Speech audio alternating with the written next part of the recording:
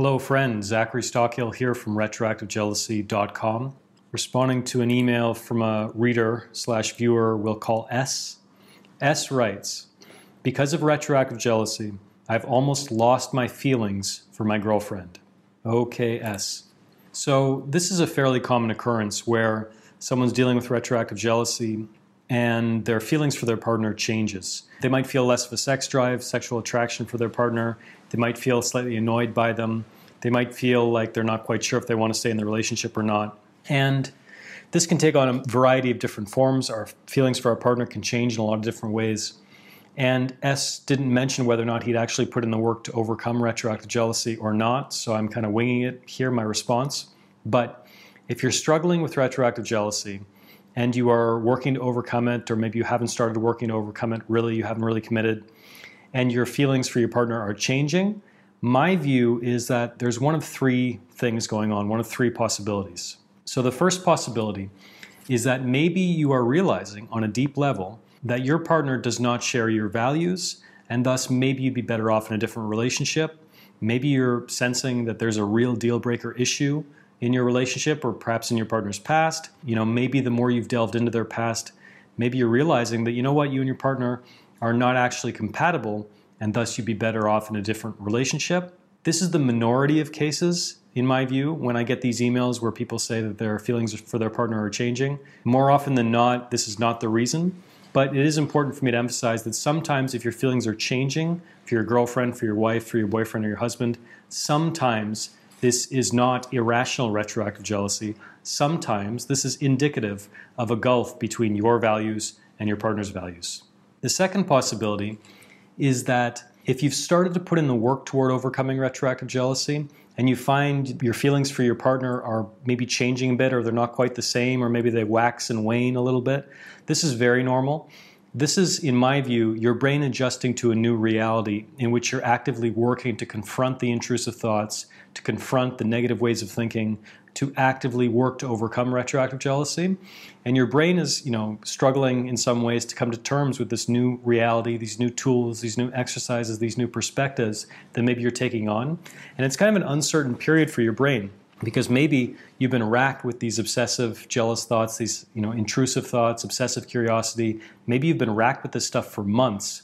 And as I've discussed in other videos, maybe you've already seen, sometimes it can take some time for our brain to adjust to this new reality. So if you sense that might be the case, that there's no real gulf in values between you and your partner, there's no deal breaker issue from your partner's past, and you're actively working to overcome retroactive jealousy and you're feeling this way, my advice is just give it time. Be patient, continue to commit to all the exercises, all the perspectives, all the practices, which I outline in my online course, in my books, and in other places, such as on this channel. Give it time, continue to work, and you'll find that your brain sooner or later should start to return to a state of equilibrium. Your feelings for your partner will return and maybe even grow in terms of your love, your attachment, your desire for them. Give it time. And I'm confident that as long as you continue to put in the work to overcome retroactive jealousy, your feelings should return, back to the way they were before. And you'll probably even develop a deeper sense of love and appreciation for your partner the more work you put in to overcome retroactive jealousy. The third possibility, well, it's not really the third. I guess it could be linked to the first two, but we'll put it in its own category. Many men in particular struggle with a phenomenon called Madonna whore complex. I think I wrote an article about this. I'll post a link to that in the description. The Madonna whore complex, in essence, is men who, generally speaking, see women as either the Madonna, the loving maternal figure, the graceful sort of angel feminine figure, or the whore, the woman who's the porn star or the stripper or the prostitute or whatever. They kind of, on some level, even if it's only subconscious, separate women into these two categories. Needless to say, this is really detrimental to living a good life, to enjoying relationships with women. This leads to all kinds of problems and complications. So sometimes guys struggle with this Madonna whore complex in relation to retroactive jealousy. And maybe their feelings for their partner are changing because maybe they're taking their partner off the pedestal that they had once placed them on. So many guys do this, where they elevate their girlfriend or wife to this angelic figure, like she's my queen or she's my princess, or a line that I get in emails all the time that makes me cringe. I treated her like a queen, like my queen. this kind of thing. And I encourage men to take women off that pedestal. This is not to demonize them. This is not to put them in the whore category or anything like that, but just to see your partner as a human being with a sex drive, as a human being who makes mistakes and poor choices and is learning and growing and trying to figure life out just like the rest of us. So sometimes this change in feelings for a girlfriend or wife is a result of the Madonna whore complex, where we maybe had our partner up on a pedestal for a long time. Maybe we find some things out about their past that we don't necessarily like. Then we take them off the pedestal. All of a sudden, they're no longer the Madonna. We treat them like a whore. We put them in the whore category. And this can cause us to sort of be unsure of how we really see them, unsure of our feelings for them. Needless to say, I think overcoming the Madonna whore complex is absolutely critical for any man. It's crucial to realize that women are human beings. They're entitled to their own mistakes, their own lapses in judgment, whatever. This is not to excuse if there's a real deal breaker in your relationship. By no means am I trying to suggest that you should overlook red flags and all that stuff. Absolutely not. My suggestion is merely to see your partner as a human being. See your partner as a mammal. See your partner as an independent entity entitled to her own mistakes, her own triumphs, her own growth, her own figuring her way out in the world.